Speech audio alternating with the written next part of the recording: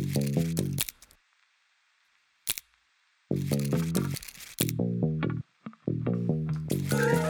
ora, I'm Maria, and I'm Māori and Pakeha.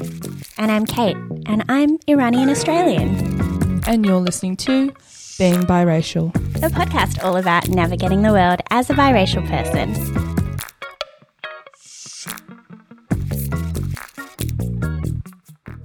We want to acknowledge that we are recording this podcast on the unceded sovereign lands of the Bunurong and Woiwurrung peoples of the Eastern Kulin Nation. And we want to really offer our respects to the elders of this land, past, present, and those to come. And also acknowledge traditional owners from the lands where this podcast is reaching you.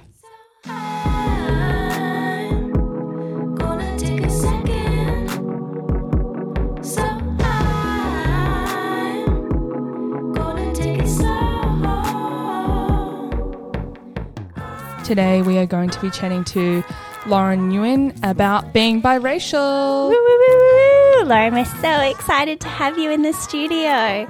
Lauren is a traveller. COVID has really made her settle back down in Melbourne, but she's also a dancer. She's very, very crafty. She loves sewing and macrame/macrame. Please send us a message to tell us what the correct pronunciation is. Lauren, thank you for coming in and chatting to us. Thank you guys so much for having me. It's an honour to be part of something so special. We always kick off our pod with the question, what is your mix? My mix is Laos and Vietnamese. Oh. They're neighbouring countries.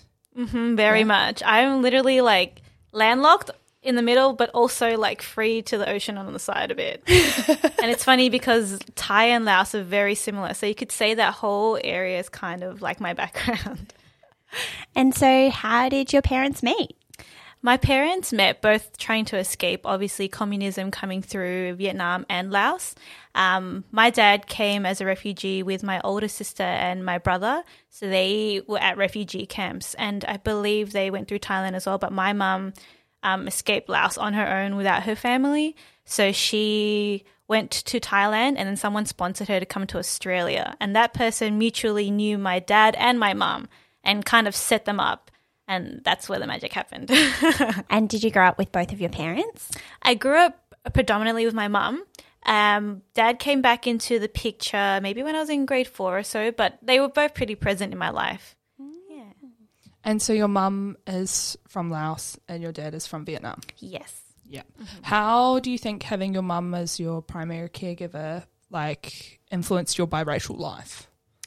I would say that it has made me embrace the Laos side more so. I didn't really identify with my Vietnamese side until later on in life when I think it was like when I was a teenager, I was like, I am Vietnamese. I just didn't grow up with it and I would like to be more in touch with it. It's funny because in primary school, Vietnamese was the language that you learn. You know how you learn the extra language? And I was the Vietnamese girl in the non-Vietnamese speaking class. And it was so funny throughout like my whole primary school. And I was a little bit embarrassed, but I also understood why it had happened. And it was fine. It was just, I didn't really identify with my Vietnamese side till later on in life. Do you speak Vietnamese now? I don't speak Vietnamese now. I am one of those people that kind of knows like words here and there. I'm really good at counting. I can tell you that when I was in Vietnam, I was really good with counting the money for them. But I don't speak it. But I do listen to the language a lot more these days and I try and pick up words that I can understand and try my best to remember them. Don't know how to use them in context really, but slowly. So those primary school Vietnamese classes really didn't pay off? Nah, I wouldn't say so. I know how to say my name is Lauren and, the standard things. Like, how are you? Yeah, and even then, it's funny because I can actually, like if I'm reading Vietnamese words, I'm pretty good at pronouncing them, but I don't know what I'm saying. Because you know how it has like hats and dots here and there? I kind of know what it means and like how to say them, but the meaning, forget about it. You could be saying anything. Yep, and pretty much. Oh my gosh. Interesting. And how do you feel about that? I don't know if it's like this with any other culture, but in the Asian culture, if you tell someone you're from a certain background, they expect you to speak that language straight away. So when I introduce myself, I get people speaking Vietnamese to me almost instantly. So it's kind of like, that's being biracial has made that really interesting for me. Sometimes I do say it, and sometimes I avoided saying it in the past because I was like, I don't want to, be embarrassed by not knowing how to speak the language. Do you speak Lao? I do speak Laos, and I understand Thai. I imagine it's quite interesting because I think Australians, especially in the 90s, probably had a strong sense of what being Vietnamese was, but I don't know if they had the same understanding of what it meant to be from Laos. Yeah, it's hard to say because the Laos community here, especially in Melbourne, is quite small. So everyone's pretty much like living together. So you either live in like the western suburbs or you live in like a small pocket in the eastern suburbs, but everyone knows each other. For Laos New Year, we'd always come together. We kind of mix with like Thai people and stuff as well for like community things. But yeah, they didn't have as much expectation, I would say, just because it's a lot smaller and it's not not as established in the community, but like they do expect you to speak the language and to be proud and to share your culture with others and stuff like that. So growing up with my mom has made it a big part of my life. And so when people ask you that dreaded question, where are you from, what do you say? I usually say I'm from Australia because I was born here. And if they keep prompting with questions but what are you? Then I will say I'm Laos and Vietnamese. Yeah. Happens a lot. Of course it does. Yeah. Classic. So growing up with your mum, was it really important to her to really give you the Laos culture and teach you the language and show you the traditions and stuff? Was that something that she really was strong on? She actually really was, because the Laos community was so small. Pretty much all my friends when I was young, we used to call each other cousins, even though we weren't really cousins. It was kind of the thing, like they were all my cousins. We went to Laos school together. We did traditional Laos dancing together. Oh my gosh, tell us about traditional Laos dancing. So I think you would have seen it too with like Thai dancing. So imagine like gold and just like silk outfits and opulence, bendy hand finger things that you have to do in like really slow, really pretty, elegant. Can't say I was, to be honest. I got told off a lot. Being like we were dancing back then too, but I was also doing hip hop dancing. I got told off a lot for bopping. I just remember that, and she would always say to me, Lauren, no bopping. Elegant hands, please. And she used to ask me to put my hands in warm water every night so my fingers were really flexible. Yeah, so we were trained at quite a young age to like really embrace our culture. And even though I didn't want to do the performances, because we had to do lots of performances, I actually really appreciate it now that I'm older that I did get to identify with my background. And I had fun learning that with our friends, and we would always just like eat Laos food together and hang out afterwards. Yeah.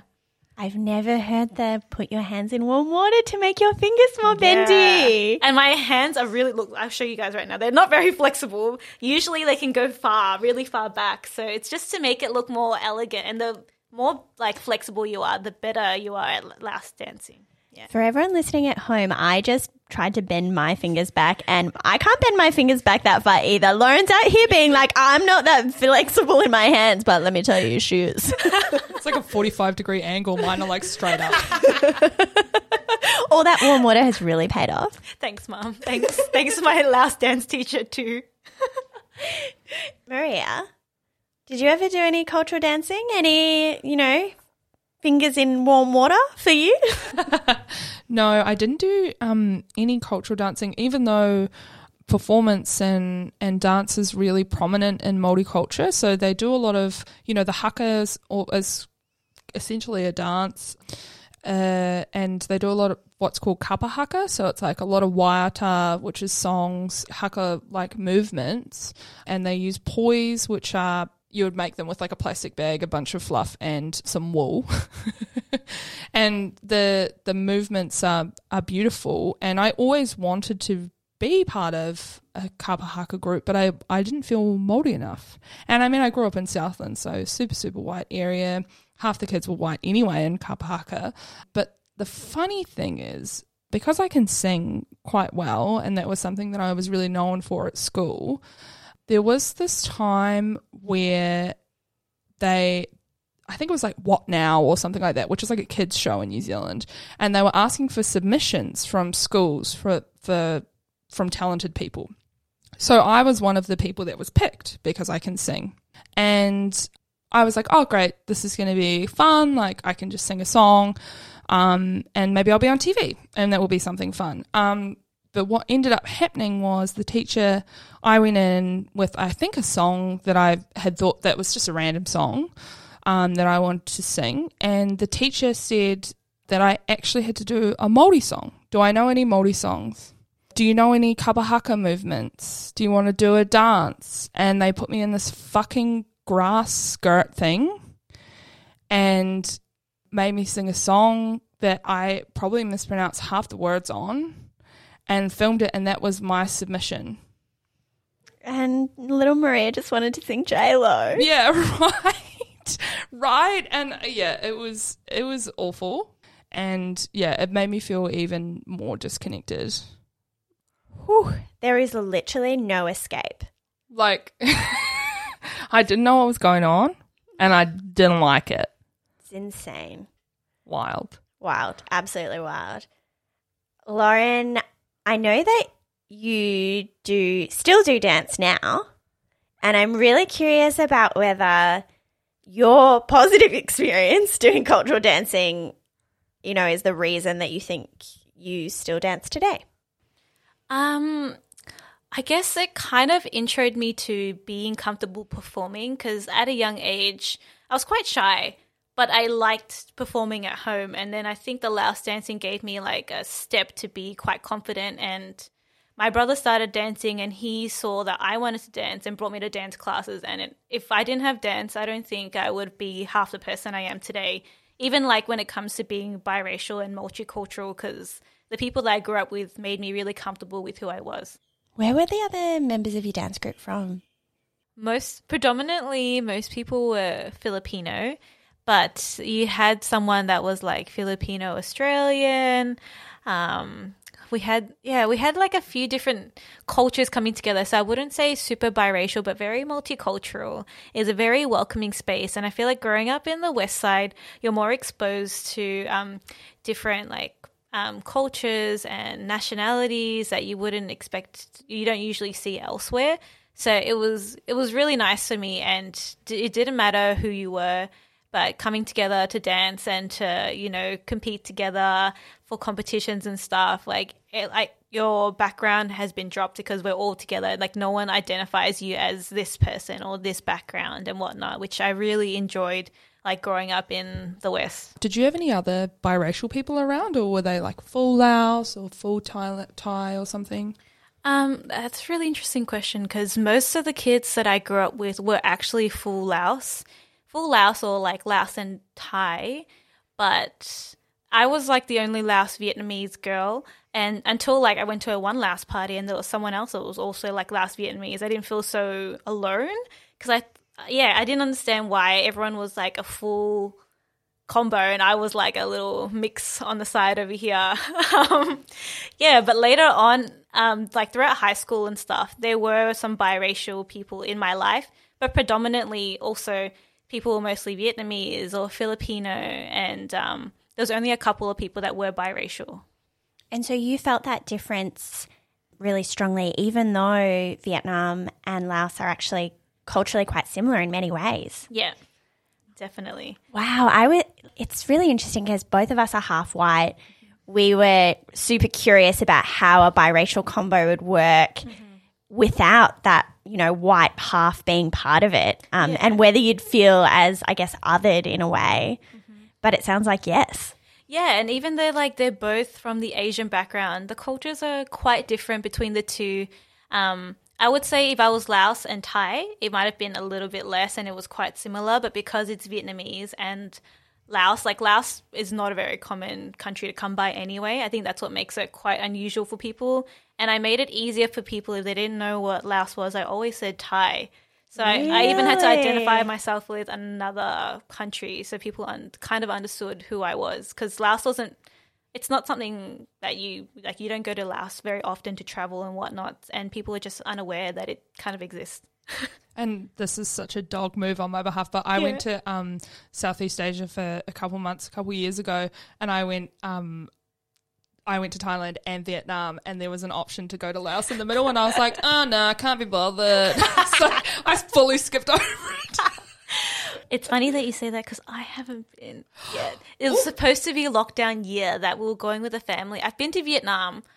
I don't know what it is, but I didn't think to travel to my own countries at first because, you know, when you're young, you're like, yeah, let's go everywhere else. Let's go to Japan. I went to all the other places. I went all the way to Canada, and Laos was on the way back. In my head, I was like, how have I not visited my own country? And I really do want to visit, but I wanted to take my mum. So that was like coming back, and then COVID hit because we literally had a Laos trip planned as well. So it was, bad timing. Yeah. And has your mum been back to Laos? She has been back. We did send her on a solo trip with her friends. She had the best time. I think she was there for like a month or two, and she loved being with like family and whatnot again. So we wanted to go together as like a family. But she hadn't gone for years. I guess like after immigrating to Australia, the first thing on her mind was her kids. Priority was like getting the kids through school, all that kind of stuff before she even thought about going back home. Yeah. Yeah, I think that's a really common immigrant experience for sure. Yeah. My mum's situation is that she actually hasn't been back to Iran in 30 years. I have a lot of family similar to you that live in different places, like a lot of family in LA. I think that's pretty common, especially with like repressive governments. There's a lot of Iranians in a lot of different countries.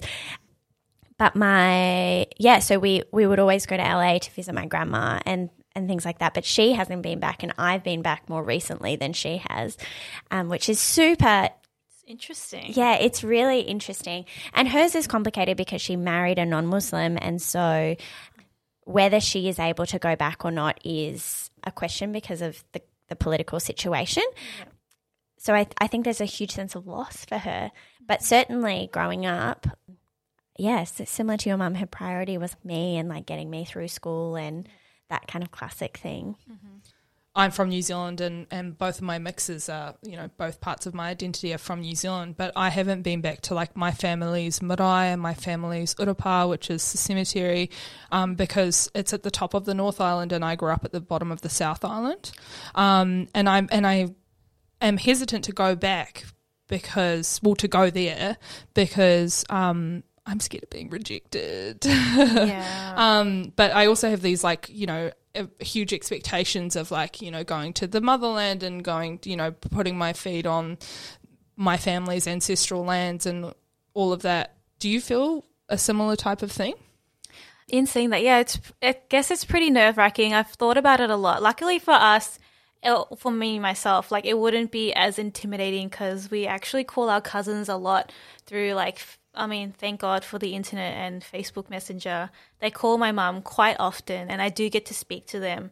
And they do have younger kids that are around my age, so I'm not too scared, but I do have that feeling of it's almost like an internal thing where I have to address to like going to the motherland and really letting myself embrace the culture and not be so scared and not to feel bad that I haven't like gone to visit in the first place. And just to see that what my mom has had to go through when she tells me stories of how she grew up, and it's very different to how we grew up here in Australia. So I would like to respect that and live kind of like forget about everything that is back home and kind of just let myself be like involved in their culture and like really spend the time and like connect with my family there and other people in Laos too that I wouldn't otherwise back home.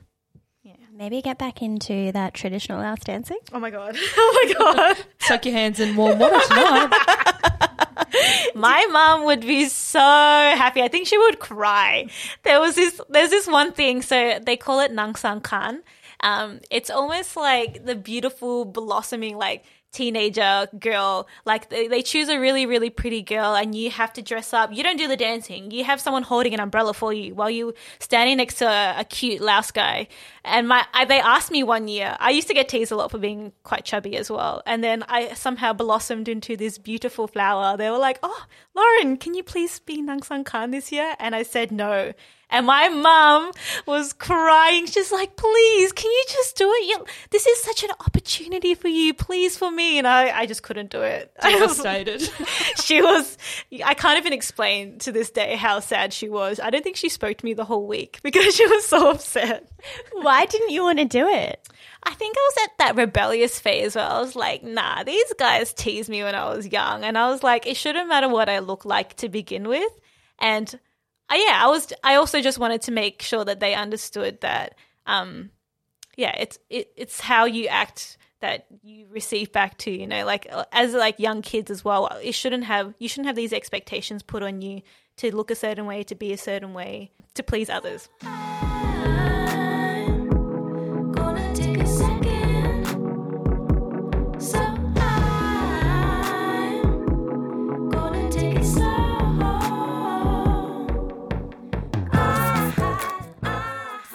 Your name is your last name, Nguyen. Did I say that right? Yeah. It's a really traditional Vietnamese name, isn't it? It's like the Smith of It is. Vietnam. Yeah. Mm-hmm. My year 12 class, the chemistry class, was 12 Nguyen's. Oh my So imagine like the back of your jumper, but like a whole bunch of Nguyen's. That was my classroom pretty much. How do you feel about your name? Growing up, I did want something a little bit more, I don't know, unusual. I felt like my name was quite common, and also I got given Lauren, which it was kind of nice in primary school, but as I got older, I was wondering why I didn't get given a Laos name or a Vietnamese name. It did help me kind of fit in, but then I kind of longed for the background behind a name, and Nguyen was quite common, so I wanted something different, if that makes sense. Yeah. Mm-hmm. Yeah.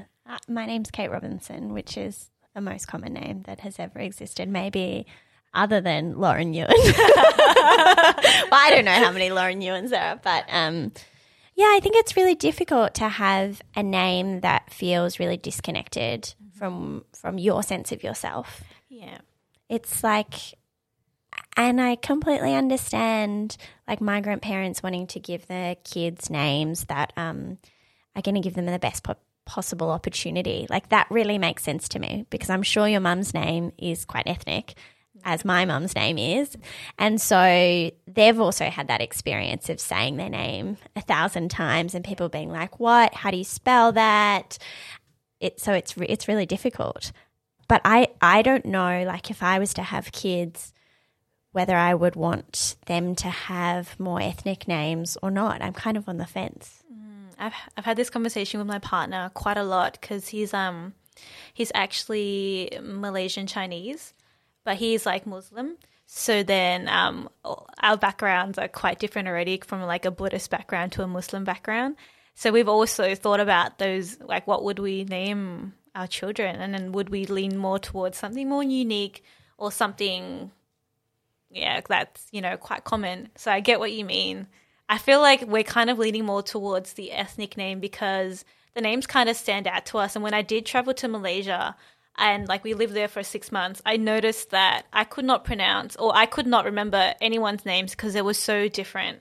And but it made me work harder to remember their names because I found it so unusual and interesting. And I would like that to be embraced if we did have children. So we're kind of like, we've had talks about it, but we're leaning more towards the unique name side.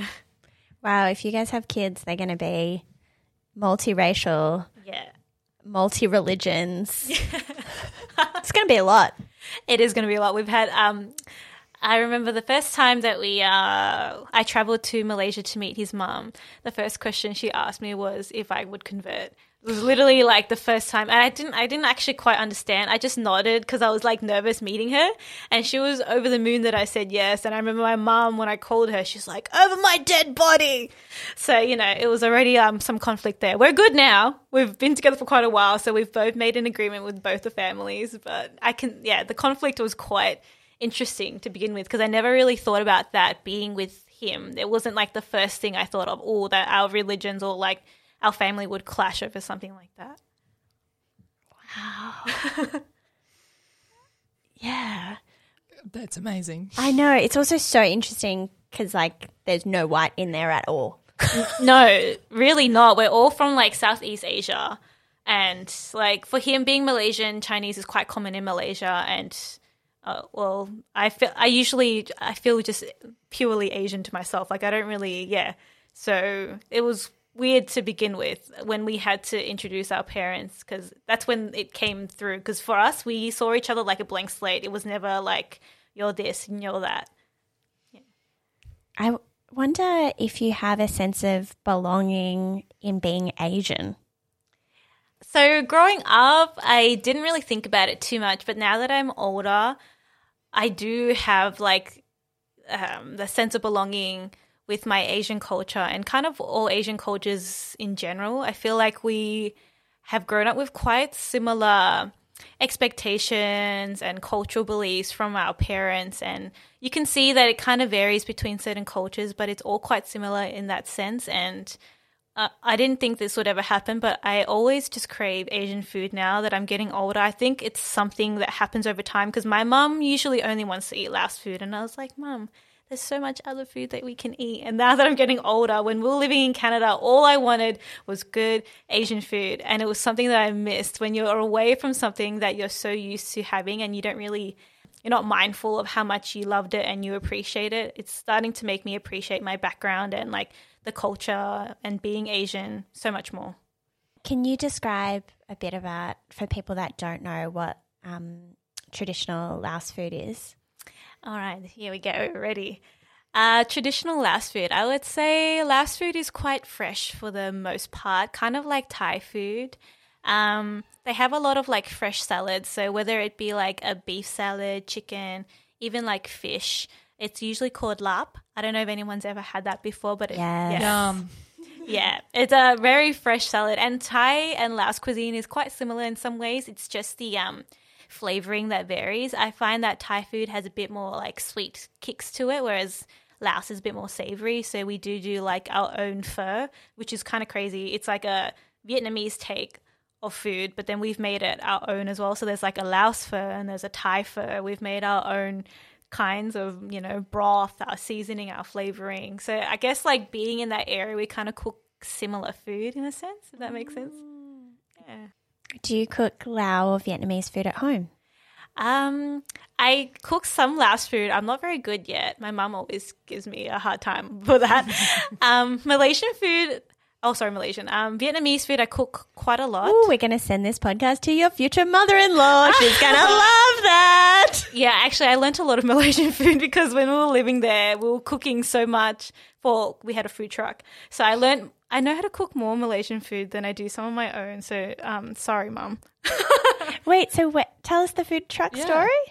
We moved so on the way back from Canada, his family wanted to open a food truck, so we decided to move to Malaysia for a bit. We lived there for 6 months running a food truck with his family.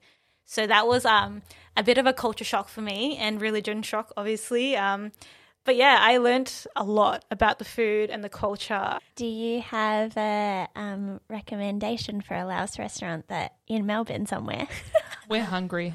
A Laos restaurant, that's so... Or you just go to your mum's place, so you don't go on. That's an interesting thing because I actually don't know any Laos restaurants being here in Australia or anywhere I've travelled really. It's kind of like still kept in the home. It's similar with Iranian food, actually. Like, I think a lot of places have Afghani food, for instance, or people like have a sense of like kebabs. Even though there's like a huge population of Maldives in Australia, because Maldi food is really labour intensive, like one of the main traditional ways of cooking food is a hangi, where you dig into the ground and then you have hot coals and you essentially you put the food into baskets and then you put wet cloths down and you bury the food, and you bury the food for like 6 to 8 hours, and then you come back and, you know, the chicken, the fish, maybe not fish, the chicken, the lamb, the beef, the veggies are like steamed and smoked, and like it's so beautiful. But you can't really replicate that in like a restaurant setting. There's like this I think there's a catering company that often runs out of Section 8 in the city that does hangis, but they do them in this like big thing they call a kai cooker, which is like basically that steaming and that smoking, but it doesn't taste like a real hangi. Like, you know the difference. So it's not really like commercialized. Oh, that'd be so hard to commercialize. Yeah, right. Especially when you're cooking it for that many hours on a daily. I think they would be getting no sleep. Yeah, it'd be bonkers. And like my dad used to lay hangis for the school that we went to when we were really young. Every Friday he'd come down and spend the whole day digging a new hangi pit, like getting the coals ready, putting the food into the baskets and like making sure that everything was great, and burying it again and then monitoring it for hours and hours and hours. It was like a whole day thing. So that's just not something that you can like put in a restaurant. But it's so awesome. It's almost like an art form of its own, and to be able to eat that food and understand that it's part of your culture and it takes so much love and time, that when you do eat it, it's really something special. I think that's kind of like most people with like multicultural backgrounds, you start to realize that the food that you're replicating, sometimes when it's in a commercial setting, it doesn't taste the same because there are certain procedures that are usually done, and like it's like an art of its own. Even if you're charcoaling something or, you know, like steaming something, even like the produce that you use, it makes a really big difference to how it does taste to you usually. Yeah. Is there, with hangis, do people reuse the same holes that they've dug? Yeah. Okay. Yeah. It depends though. Dad used to dig them all over the place in the field at the school. So cool. And he'd have like a desert, like at his house, he used to lay a hangi every Christmas that we were out there with him, and he'd have like a designated like corner of his yard that he would kind of dig little hangi pits in. Yeah. Okay. And how do you know how you monitor it when it's below ground? Like, I think it's something to, there's like a stick or something that pokes out of the ground. I'm not too sure. I'll probably have to hit him up about that because I have no idea. Cool. Yeah, it's crazy. Interesting. Yeah, I grew up eating a lot of fusion Iranian food because my parents were vegetarian, and Iranian food doesn't really lend itself to vegetarianism. And actually, I went to Iran for 3 months and I was like staying with aunts and uncles. I had one day where I looked to my uncle and I was like, Hadi, like, can we please have some more veggies? We're just constantly eating meat and like rice. Like it's like a huge part of the diet. Every household has their tiny little barbecue grill. Absolutely every household has one. Doesn't matter if you don't have a balcony, like you're out the front, you're on the steps in the stairwell. That's just so a part of what you eat every day. Anyway, I said this to him, and in Iran, herbs are also like much more, they're not just herbs, they're like a salad. I guess it's actually similar in like Vietnam and Laos as well. So they're not just garnish. And equally, onions are often eaten raw. And so my uncle literally picked up from his plate half a raw onion and was like, here's a vegetable. No, babe. Here you go. You're not Eat Tony it. Abbott. And I was like, oh no. I wonder if that's a thing though, because I noticed like when I was traveling too, it's always very meat heavy, rice heavy, bread heavy, and then if you get veggies, it's always like the after. Like if you get it, there's like, I don't know, like 5 veggies in that whole stir fry or something like that. It was really confusing because I was vegetarian like while I was traveling, and sometimes I had to, it was really hard to order food because I was just like, there's almost nothing in certain places where you go. Absolutely. I went to Iran pretty much vegetarian. I was eating meat maybe once or twice a week, not regular, and it was to do with iron levels and that kind of thing. And I think within 1 week, I was like, I'm a full meat eater. That's it. Yeah. I'm done. Here I am, and I have not returned back to being a vegetarian. Like, that broke me. My grandma was like, "What?" I think Malaysia broke me too, because I was vegetarian for quite a while. Even when I was in Australia before I'd left, I was like, "Mum, I'm being vegetarian." She's like, "What are you going to eat? You're not going to be able to eat anything." And I remember going to Malaysia still like, "I'm going to be vegetarian. I'm still strong." But everything was meat heavy, and if I could eat veggie, it was like lettuce. Just like you said, how they gave you the onion, I got given lettuce as like my salad or something. And I just remember thinking, I don't think I'm going to survive 6 months. I'm just going to have to eat meat. And I also don't want to change everyone else's diet around me. So I did change. But I came to a realization that our cultures usually revolve around meat, but it's also because the scarcity for it back then, made them see it as a privilege now, and they always want to enjoy it because it was quite scarce for them back then. So I kind of understand. Yeah, and I think also it is different in a setting where you're eating together. Yeah, like sharing food. That kind of cultural practice it just means that it's much harder to be vegetarian. Yeah, I feel like in Western culture, how they treat meat is very different to other cultures. Like, you might be eating meat in Malaysia, but like they would use almost every part of the animal. They wouldn't just be like, "Oh, yuck, we're going to throw out the bones and we're going to throw out this." Like they would make bone broth for the soups and like all of, like it's a different way of treating meat than it is here. Oh yeah, 100%. I grew up eating like organs and stuff too, not knowing really that was what I was eating. Yeah, my mom always just fed it to me. And I remember when someone was saying like, "Oh, did you know that people eat pig's blood?" I actually didn't know that I'd been eating pig's blood all my life. And I was, I remember in school they were talking about it and I was like, "Oh, that thing that comes in like the white container from Footscray Market?" Because that's what I knew it as. Like it comes in a white container and it says pig's blood. I was like, I didn't know that people don't eat that. It just didn't occur to me for a long time. Chicken feet, also the same thing. Kind of grosses people out. That was like my delicacy when I was a kid. Yum chow was my favorite. So it was, yeah, I get exactly what you mean. Exactly. I think also when you describe your dad like laying the hangi, that kind of connection to food is really different. Yeah. You're there for hours and the care that you put into that food is really different from just quick 10-minute meal. Exactly. Yeah, absolutely. Do you feel like you had a watershed moment where you connected with both parts of your identity, or are you still feeling like you're straddling between them? I think when I was away from my family for 2 years living in Canada, I think that's when I really started to think more about like my background, my mom and my dad, and how I really did connect with them. I think it's funny because we were talking about it before, but it was when I was craving the food that I didn't have access to. That was when I really took the time to think to myself, like that is something really special to me and I would like to learn more about it when I go back home. And I have been trying to get in touch more with that. I speak more Laos at home now because I don't want to lose the language as well. Like I don't have Vietnamese, but at least I don't want to lose the Laos side. I see my dad more often too, and I do ask more about their background and like how they grew up, just to hear their story, because I feel like I wasn't very interested in that before, and I wanted to spend a lot more time with my family coming back home and really just enjoy the moments that I have with them and just like cultural things together. But it took a long time. I remember primary school and high school, I wasn't really connected with it, even though I did the dance dancing and whatnot. But it's not something you think of as a kid.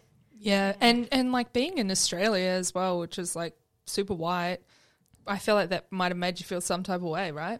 Oh, yeah, definitely. I don't know if you guys had this, but I used to bring like noodle packets to school and then like you'd crush the noodles and you put the seasoning in.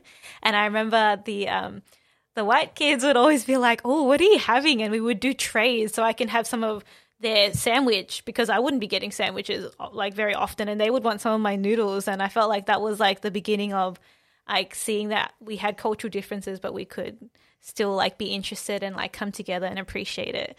Yeah. They were getting such a good trade. Yeah. Yeah.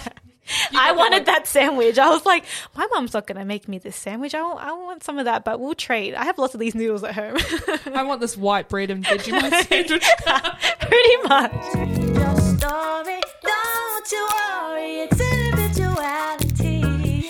So I skip the step, don't break your neck, mama. I just wanna do it differently. So Did you grow up watching like Australian television or like Viet movies or Laos movies? Yeah, I guess childhood.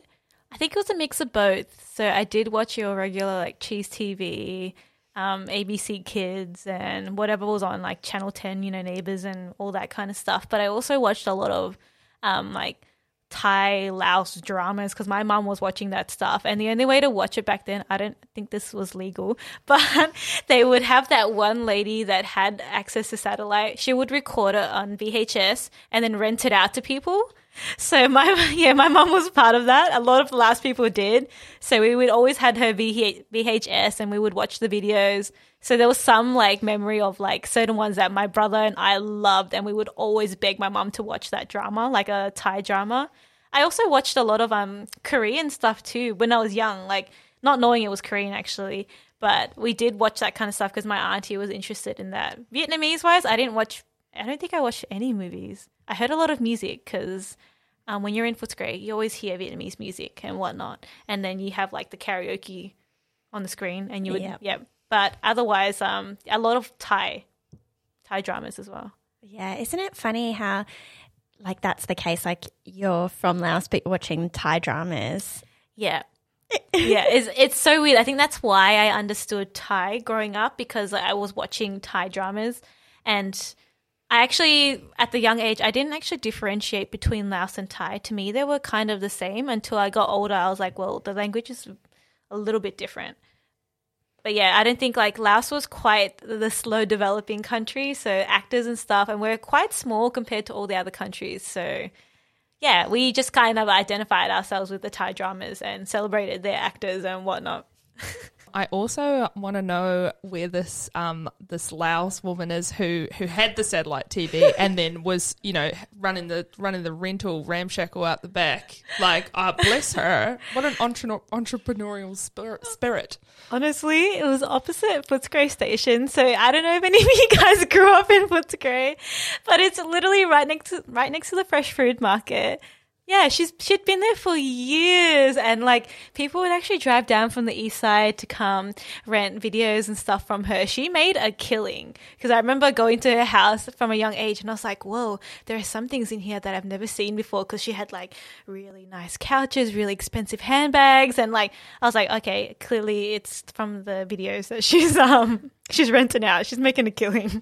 She was like the only person that was disappointed when the internet came. Yeah, pretty much. Have you chatted to your mum about her experience being in Australia in like, was it the 90s that she came or the 80s? The 80s. Yeah. She found it quite challenging being away from like all her immediate family.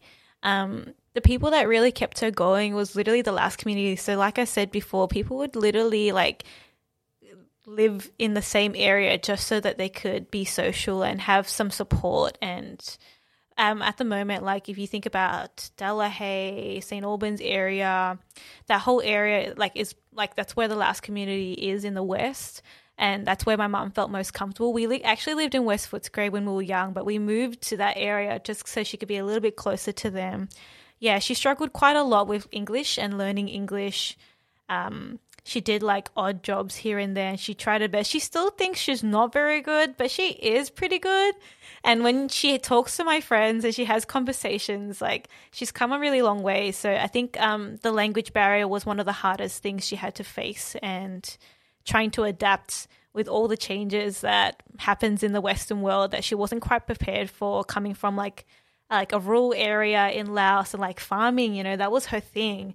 Like growing her own food, you have your own animals and stuff, and then coming here where it's kind of like, you're not really neighboring with your neighbors in that sense, because usually if you harvest, you'll share, you knew everyone. So that was quite difficult for her at the start. But once she got to know people, it was a lot easier, and she's a pretty friendly person. So she made pretty much the whole street, our friends. Gave them fresh veggies and stuff like that. That's my mum's like way of showing love. She always like grows her own food and then shares it. So I think that's what kept her going. Honestly, that's probably why the Laos community was something big in my upbringing, because it's what brought her comfort and, you know, sense of belonging in Australia.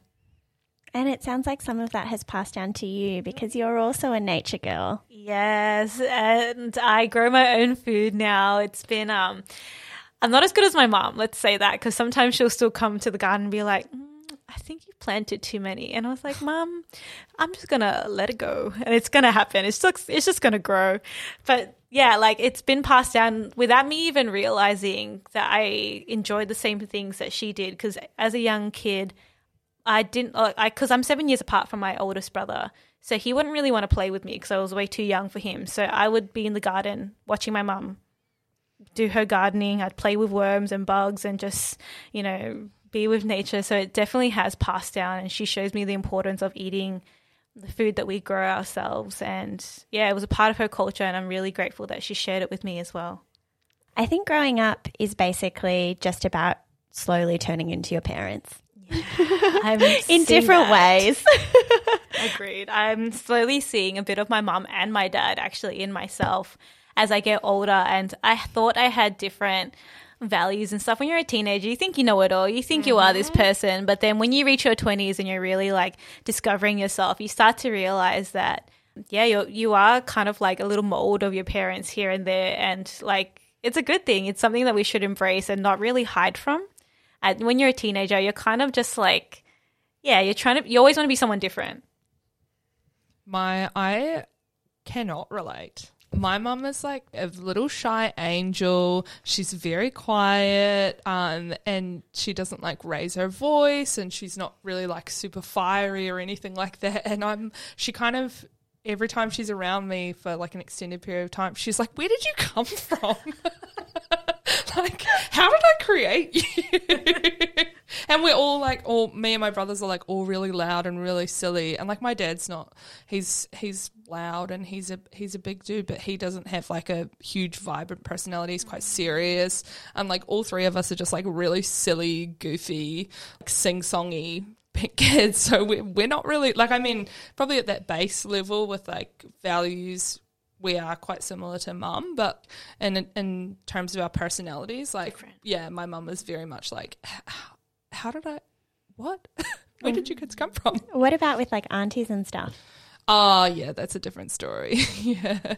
I recently met, my dad's one of 12, and I had only known one of his sisters growing up, and the last time I was in New Zealand in 2018, I want to say, or 2019, I met three of his sisters who I hadn't met before, and they were a hoot. Like, I just sat down and like started cracking up with them. My auntie Lydia is like missing most of her teeth, and she was just like slapping her gums together, like cracking up, cracking gags and stuff. I fit right in. She grabbed me and she was like, "I love you. You're my favorite." And I was like, "That's right, girl." Like, yeah, you're right. So I guess, yeah, I can see myself in them and that wider part of my family. But like in my immediate family, I feel like I'm very, very different to my mum and my dad. But isn't that so beautiful that even though you didn't spend time growing up with your aunts, that there is that really close connection and sense of who you are in the world? It just makes me feel like it's bigger than us, and it's not in the nature nurture argument. You're just like so connected to where your roots come from, regardless of whether you know all the histories. Oh. I don't think we have any more questions. Do you have any questions for us, Lauren? No, I don't really have anything. I just really appreciate that you guys have made this podcast, because there's a lot of people like me that, you know, have stories or have questions, and I feel like it's not spoken about nearly enough. Like I said to you guys earlier, I don't really, even in my immediate group of friends, it's not something that we really dig deep into, but it's so nice to exchange and to kind of bring it out on like a platter so that people know that they're not alone, and then like it helps with our understanding and just sharing these stories so that, the people are more aware. It's not just the unspoken thing or you speak about it with like certain people. It should be like an open thing that we all talk about and embrace. So it's really nice to be a part of. We've really loved having you on the show.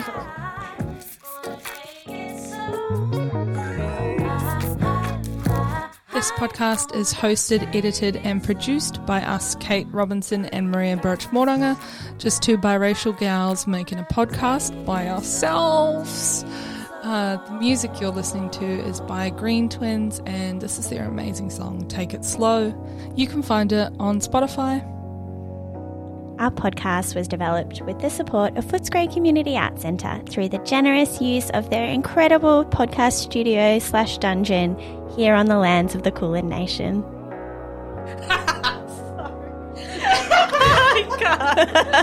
Dungeon. Sorry. If you are biracial and interested in being interviewed by us, get in touch. You can send us your questions or anything you want us to cover, or if you're interested in sponsoring our podcast, we are all ears. You can find us on Instagram at Being Biracial Podcast, or you can send us an email at beingbiracialpodcast@gmail.com.